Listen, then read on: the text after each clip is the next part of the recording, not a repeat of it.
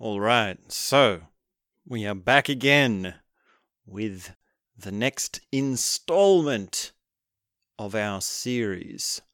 What happened in India? And I believe this is chapter 7. So if you've been following along, wonderful. I'm happy for you. It's great to have you on this story.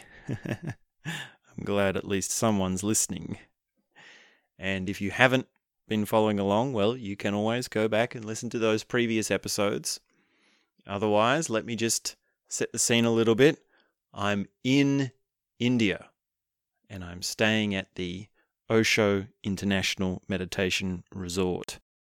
And I've just started work as meditation, and I've also just started seeing a girl.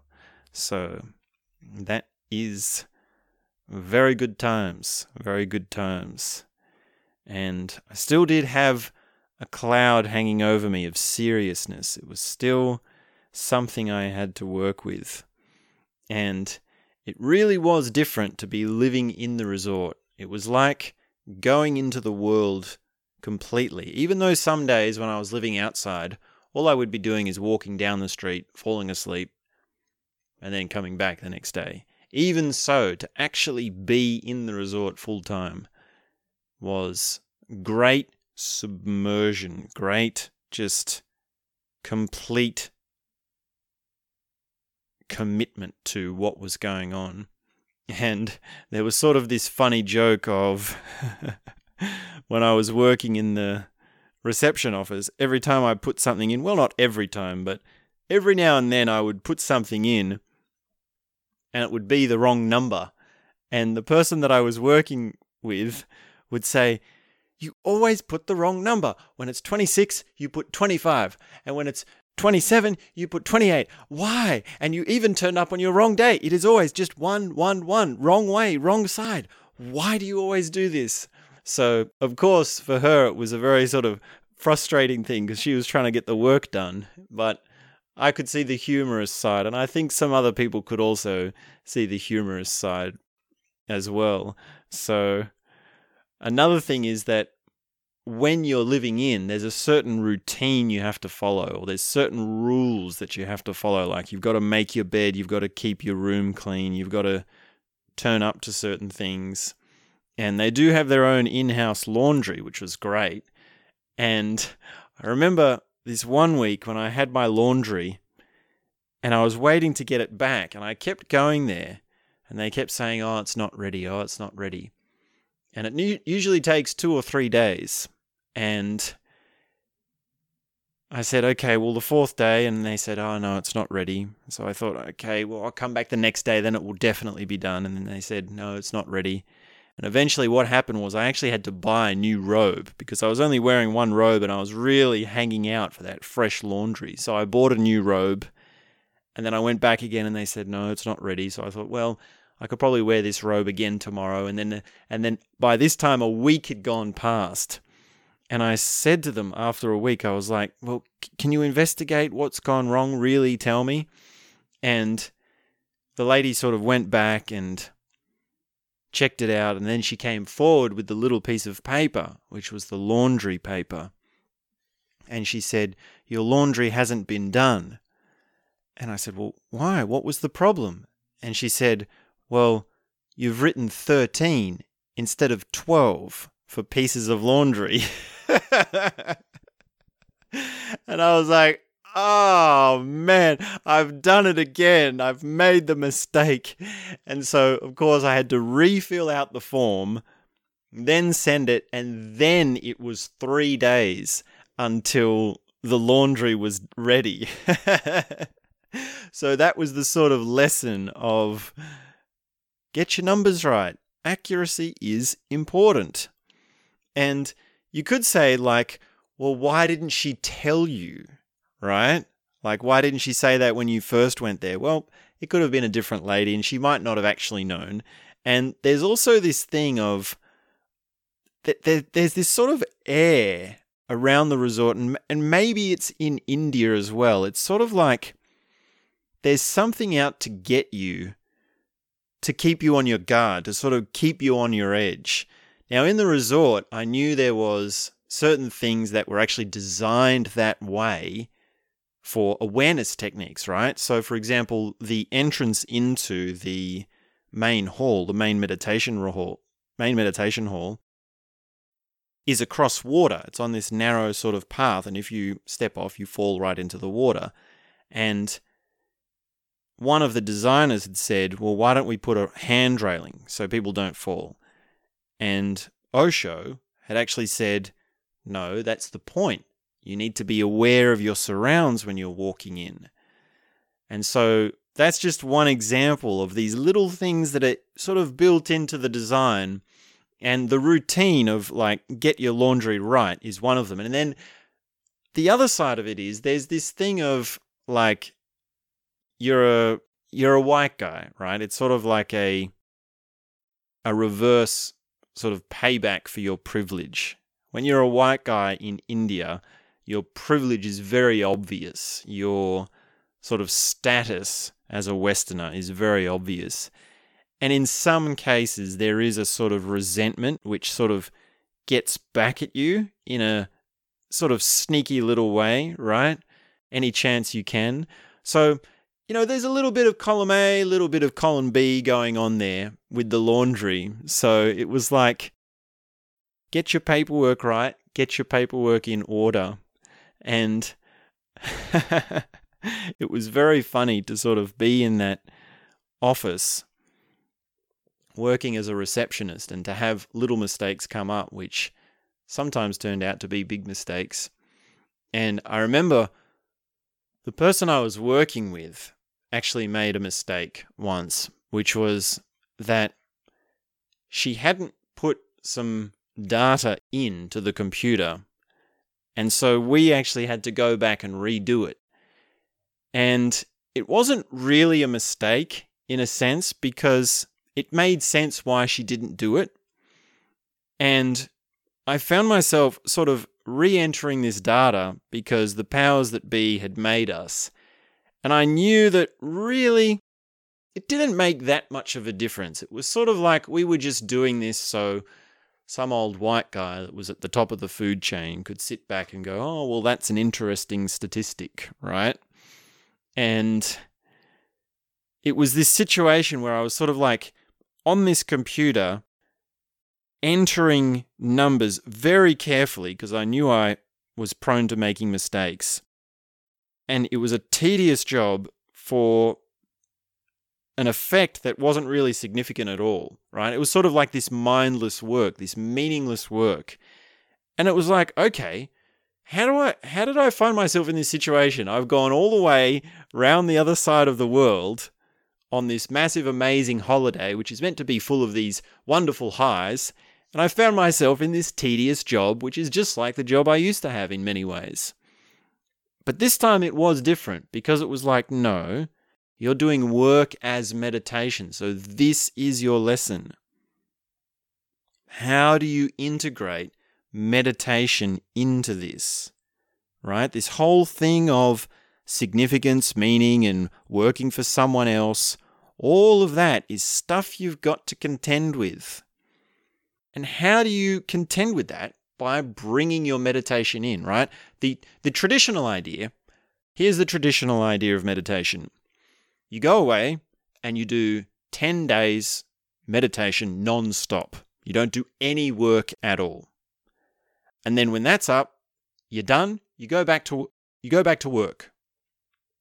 When you go back to work, it's basically up to you to figure out how to apply all that you learnt from your meditation retreat at work. And here, what I was doing in this office was actually the opposite, right? It's a much more nuanced way of working with that because it's like, okay, do your meditation, daily meditation, then come to work, and actually the work is practice for living meditatively, and you're working with it, you're doing the work specifically for that point, ultimately. And the other thing about this work was I was actually paying them to do the work, right? Now, I did get lodging, so there's perks to the job, but it's sort of like, I'm paying you so that I can work for you. And that sort of mismatch, that sort of reversal of, okay, instead of doing work for money, it's the other way around. It's work so you can pay money, right? That sort of energetically had this thing always hanging over you. So very different lessons to be learnt in work as meditation. And I worked in that reception office for quite a while, and there were some ups and downs and a lot of backs and forth and a lot of fun times as well, very playful times, right? Sometimes it would be normal just to have a peacock just walk into the office and look around. Like, I mean, literally a peacock, right? Because they're known to be one of the features of the resort. And it would just walk straight in, look around and walk straight out. And it's just another day at the office. Like, that's just something that happens. And then you meet all sorts of people as well. Like, some people would turn up loose as anything. I remember this one lady turned up and she was like, maybe I should do this. Oh, can I pay with this card? No, I can't do that. I will go now and get money. And of course I knew it was a trek to get money. And then she didn't come back. And then she came back the next day and said, no, I want to change my program. And it sort of went on and on like this, right? No, I'm going to change my program. I'm not going to do this. Oh, I should do this. No, book me in for this. No, let me pay like this. And it was like, what are you going to do? Just say what you're going to do and we'll book you in. And in the end, she just left, right? Right after booking it. She booked it and paid a deposit and then left. So, yeah. I remember walking in one day and saying, we should have called this the loose cannon office. And I actually found out later that particular person was like this multi-million business entrepreneur who, was just on this whole crazy life trip. And I actually met a lot of very wealthy people as well. So very, very interesting range of characters. And once I'd worked in the office for a while, that office, I actually got moved to the MV Plaza, which was very different.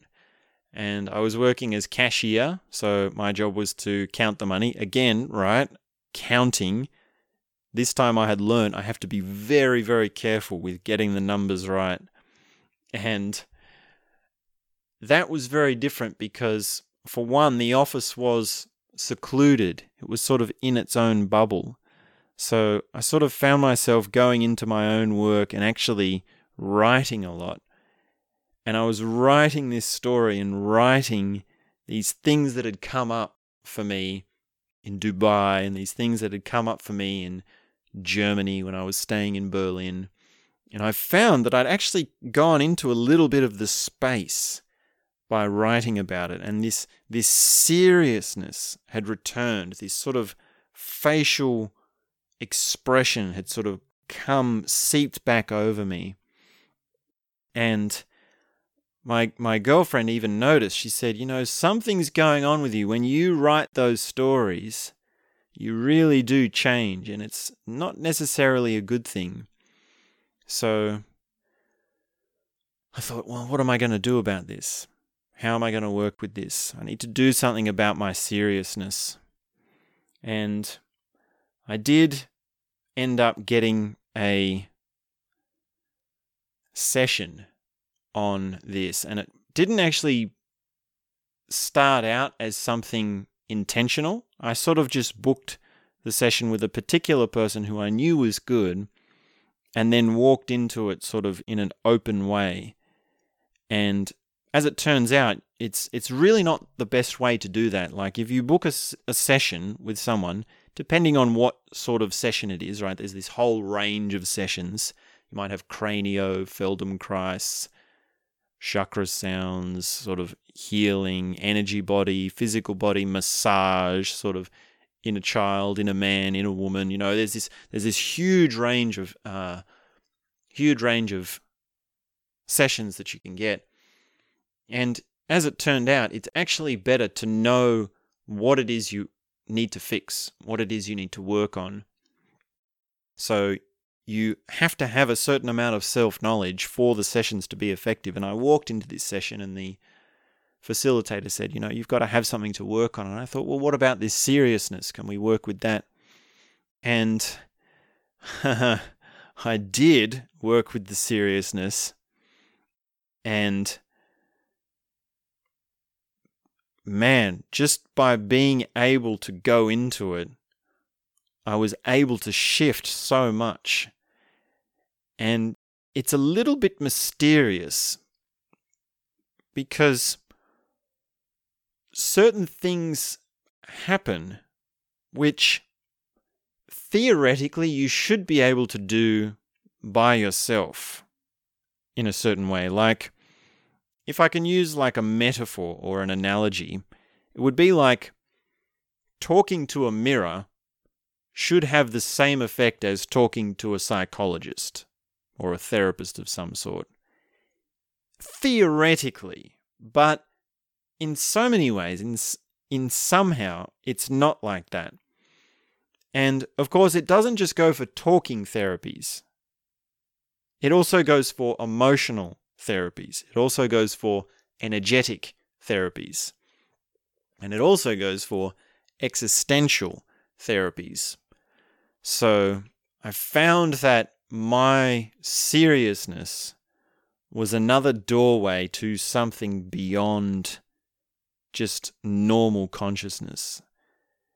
And it put me into a state, like that one session put me into a state which was really just quite shattering. And of course you can't put words to it, right? And the good thing was that once I had gone there, once I had gone through it, once I had explored it on a much deeper level with the aid of a trained facilitator, I was able to actually shift things and see what I had to do next. And that was really the beginning of a new sort of chapter in my journey, which was to do with playfulness. And it was really a seed at this stage. It was really only the start of something.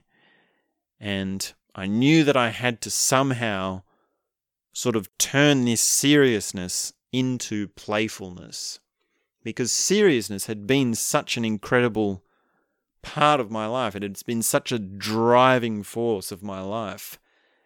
And in some ways it was good. In some ways I needed that.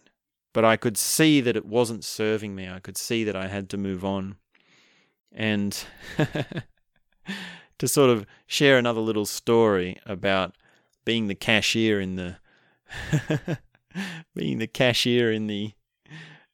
MV Plaza. I remember sitting at the cafe once, and this guy sat down next to me, and he goes, isn't it a pain in this country to get cash? And he was right. It is a pain to get cash because sometimes the ATMs are out. Sometimes there's a limit to how much you can get out. Well, there is a limit to how you can get out. And when you're paying big money for a resort, it's actually quite a hassle to get all the cash. And he sits down next to me and he says, I went to the ATM and I typed in the figure and then I had to get it out at a smaller amount and then I need to do it 10 times and then the ATM ran out. And then right as I was bending over to get the money, a worm came down and landed on the back of my neck and the whole place stank. And I've been walking around with this big ball of cash because the cashier is now not at his desk. And I turned to him and I said, I'm the cashier. Let's go and do your money. So it was very funny that he had sort of had this spiel about how difficult everything was. And it was funny because I could see, right, the same thing with my laundry, right? I had the same problem with my laundry. It was just one number. Why couldn't they have told me? And now I have this stink all over me, like this big huff. And it's like, well, that's the lesson, isn't it? Like, you get into these huffs, you get into these tangles about things that are just day-to-day life things. And they're not that difficult to fix. It is possible to do them calmly, simply, and with clarity. So there were lessons that is not just like lessons that come to you, but also things that you see in other people. And that guy with the worm getting the cash out, I could really relate to. So, yeah. And then another thing that I'll mention is that I started having deeper awakenings with my sight perception. Once things had started to shift and I'd really been able to go deep into, for some time now, sight awareness, right? Like since I had had that moment in Lao Tzu Garden looking at the leaf, I had been back to meditate again and do it again and repeat that sort of process of looking at a leaf like we talked about in an earlier chapter. And I remember one specific moment where I'd had my morning meditation and I'd gone to breakfast and I'd sat down at a table eating my breakfast by myself, and it was very quiet. And I'd been sitting there and sort of having this state come over me, almost unknowingly, about my sight, like to do with this thing through the sight, like this alignment with sight. And I was sitting there, and as I sat there, I sort of had my eyes move up slowly, and I realized that this tree that had been in front of me, probably about 10 feet away from me, which I'd been noticing or sort of looking at, right, had this branch that came down forwards and actually was hanging over the table where I was having breakfast. And I was sort of looking at the tree, and then the protruding leaf like hit my consciousness. It sort of pierced my consciousness. And then I sort of looked up, and then my eyes moved upwards and saw the whole tree, which sort of branched out like this.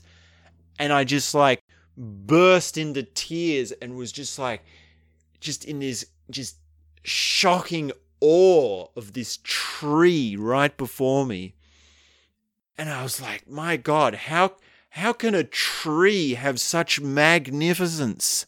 How can a tree just be so glorious? Like it was just this avalanche through my eyes into my body, and I could feel it all through my body. And I feel that was sort of a culminating event or a peak experience of all the practice I had been doing and all the things that had been going on. And I told one of my Indian friends about this experience, and she said a bit later, you know, Andrew, I won't do the voice. Andrew, I thought you were going a little bit cuckoo when you were telling me that story, but I realized that there's this yogi that became enlightened by staring at a single point, a single dot on the wall. So there was this, and when she said that, well, it made sense, right? It's a concentration exercise. So I could imagine a yogi like staring at a dot on a wall for 20 years or something, and he becomes enlightened. So what I'm doing is sort of like a smaller version of that in a way, and maybe not the same effect. Maybe it's a different thing, but there would be some overlap between those two things. So that was a pretty amazing sort of experience to have, and a pretty powerful lesson to learn, and to see those things going back and forth for me. And of course, I had to keep practicing them. I had to keep going into these things again and again to sort of solidify those peak experiences and bring them back to earth. And sort of around this time, there was also a lot happening between me and my girlfriend, because I'd reached the stage where it was very obvious that there's no separation between your relationships and your spiritual path, right? When I'd first turned up at the resort, it had been like, okay, just stay away. I don't want to talk to anyone. I'm just here to meditate. I'm a serious meditator. And particularly with girls, right? And sort of as these months have unfolded and because of the experiences that I've had, I've basically been turned into something that's open to everything and open in a way that sees everything as an opportunity for transformation, sees everything as an opportunity to gain an awareness. So probably one of the core things that I was doing with my girlfriend was actually eye gazing. So some of the time we would just sit and stare into each other's eyes for like 4 hours. And of course, talking was the same, right? Speaking with awareness was part of that. And there were also times when there'd be shifts in the fabric of reality as I was looking into her eyes and actually get those sort of LSD-like states and even going into like past lives. And it was so funny to sort of have those experiences and to sort of make the connections, like the one of staring into the mirror and having eye contact with yourself and sort of just gazing at your own eyes, at your own face, and then having it change into the demons and the different animals and the different like things and seeing it go all warped. It's sort of like, it's not that weird, right? It's just, you do the practice, you do the technique, and then you get the result. And it's not like you're the first person to ever have that happen. It's not like it hasn't happened before, right? It's not like it's that much of a surprise at all. And I remember long, long back ago when I was a kid, I must have been maybe in primary school. I remember one time looking into the mirror and seeing something like that and being really afraid and actually being scared so much that I thought, well, maybe there's a demon inside me or there's something wrong with me, like I've been possessed. And I was sort of like in this dark time around then anyway, I think. So yeah, to sort of have that deep, far memory from my childhood and then to be in a place where it's like, okay, we're working with things here and we're mature about it and it's not that far out because, things like that happen. Freaky things happen in a place like this. It was really good. It was just really good to sort of be somewhere where like these abnormal things were not quite so abnormal. So that was really important and really gave me a sense of community as well. And we also did do some exploring, me and my girlfriend. And I remember one night we went up to the roof of the basho just to do some dancing and to sort of look around. And it was sort of like one of those areas which was off limits, but we sort of went there anyway, right? Like to climb the ladder onto the roof and sort of to be looking out and seeing people from the dark in the... I should have mentioned it was nighttime. But it was just like those sort of areas, those little sort of hidden nooks and crannies that we went to explore in just added to the little mystery of the place. It added to the adventure. And it did also have its ups and downs, this relationship. Like if you remember I said this place is life on steroids, then the relationship was also like that, right? There were ups and there were downs and there were challenges.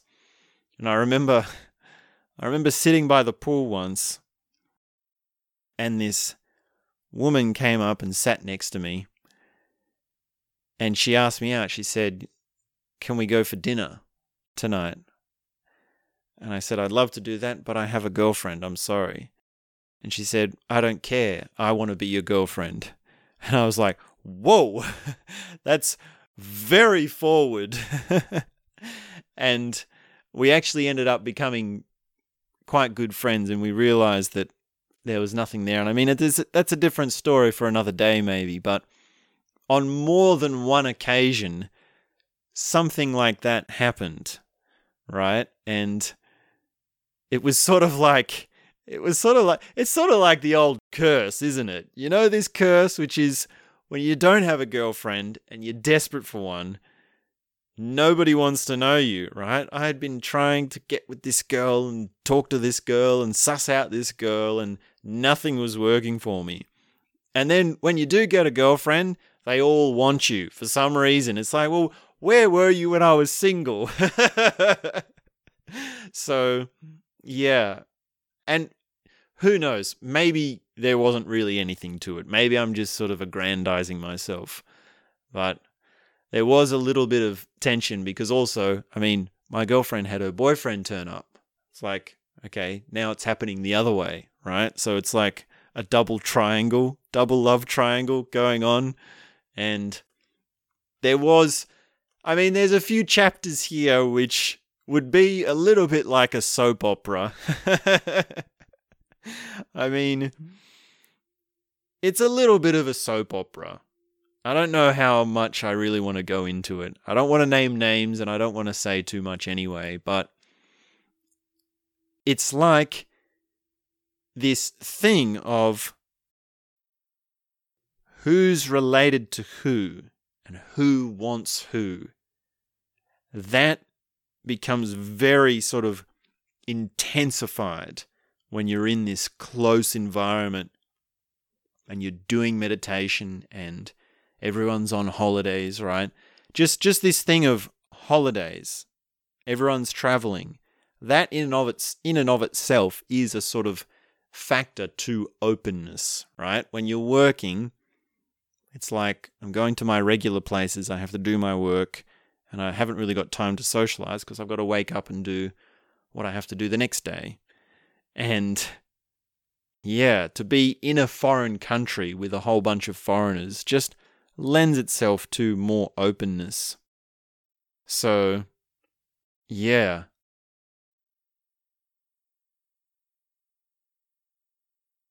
It's sort of like I experienced both of being this sort of desperate loser and also like this sort of highly prized man that women wanted.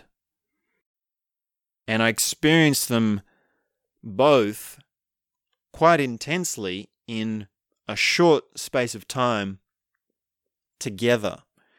And in fact, that sort of structure is one that would repeat itself later on. It's this thing of, normally in life, you're in a situation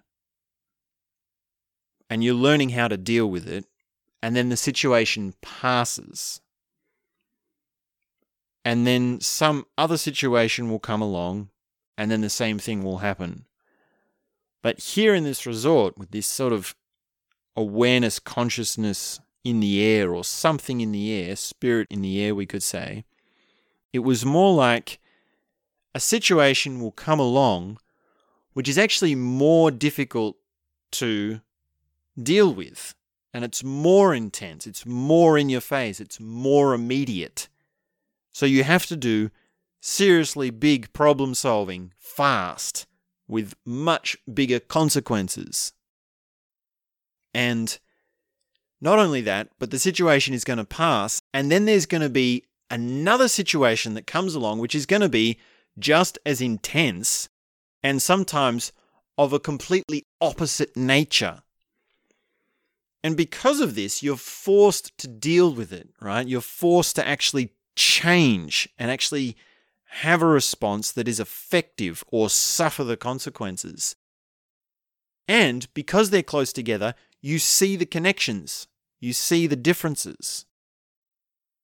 And that's really how fast learning happens. Really deep, fast, submersive learning, right? I remember being in the bar show and sort of relaxing and seeing my girlfriend walking towards me from one side and this girl that I knew liked me, and I was sort of thinking, wow, she's actually quite an amazing woman, walking from the other, right? And then I saw them sort of meet together with me, right? That sort of situation is like, what am I going to do? And yeah, perhaps I've said too much already, but that sort of drama would be enough to fill a whole I could tell stories about that drama that would fill a whole TV series. So, Netflix, send me your deal. If you want a writer, let me know, because I've got stories that'll make your hair curl. And yeah, I don't know if I really made it out of that situation unscathed. I wouldn't say I was successful with many of the lessons that I learned overseas with those sort of relationships. So, yeah.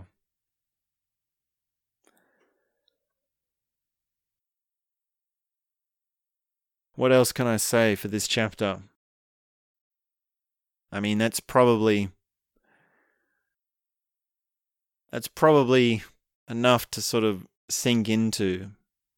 That's probably enough to have our plot move forward. And I mean, the thing that really is starting to boil for me, or the thing that I know I have to move on to, is playfulness. And I had to learn how to do that while working. I had to learn how to do that with meeting new people. I had to learn how to do that with this relationship that I was in. I had to learn how to do that with the music that I was continuing to do. As a matter of fact, maybe in the next chapter I'll say a little bit more about that. But I could see more and more clearly that this seriousness had to transform. And I was also learning that, well, when you go deep, it's possible to go even more deep. So, yeah, incredible experiences, incredible lessons were learnt from work as meditation and living in the resort. So, that about wraps it up for this chapter, guys. Please leave me a comment. Share your favorite episode with a friend. Thank you very much. And we'll be back next week. Check out the next episode in the series, What Happened in India. And that's all I have to say for now.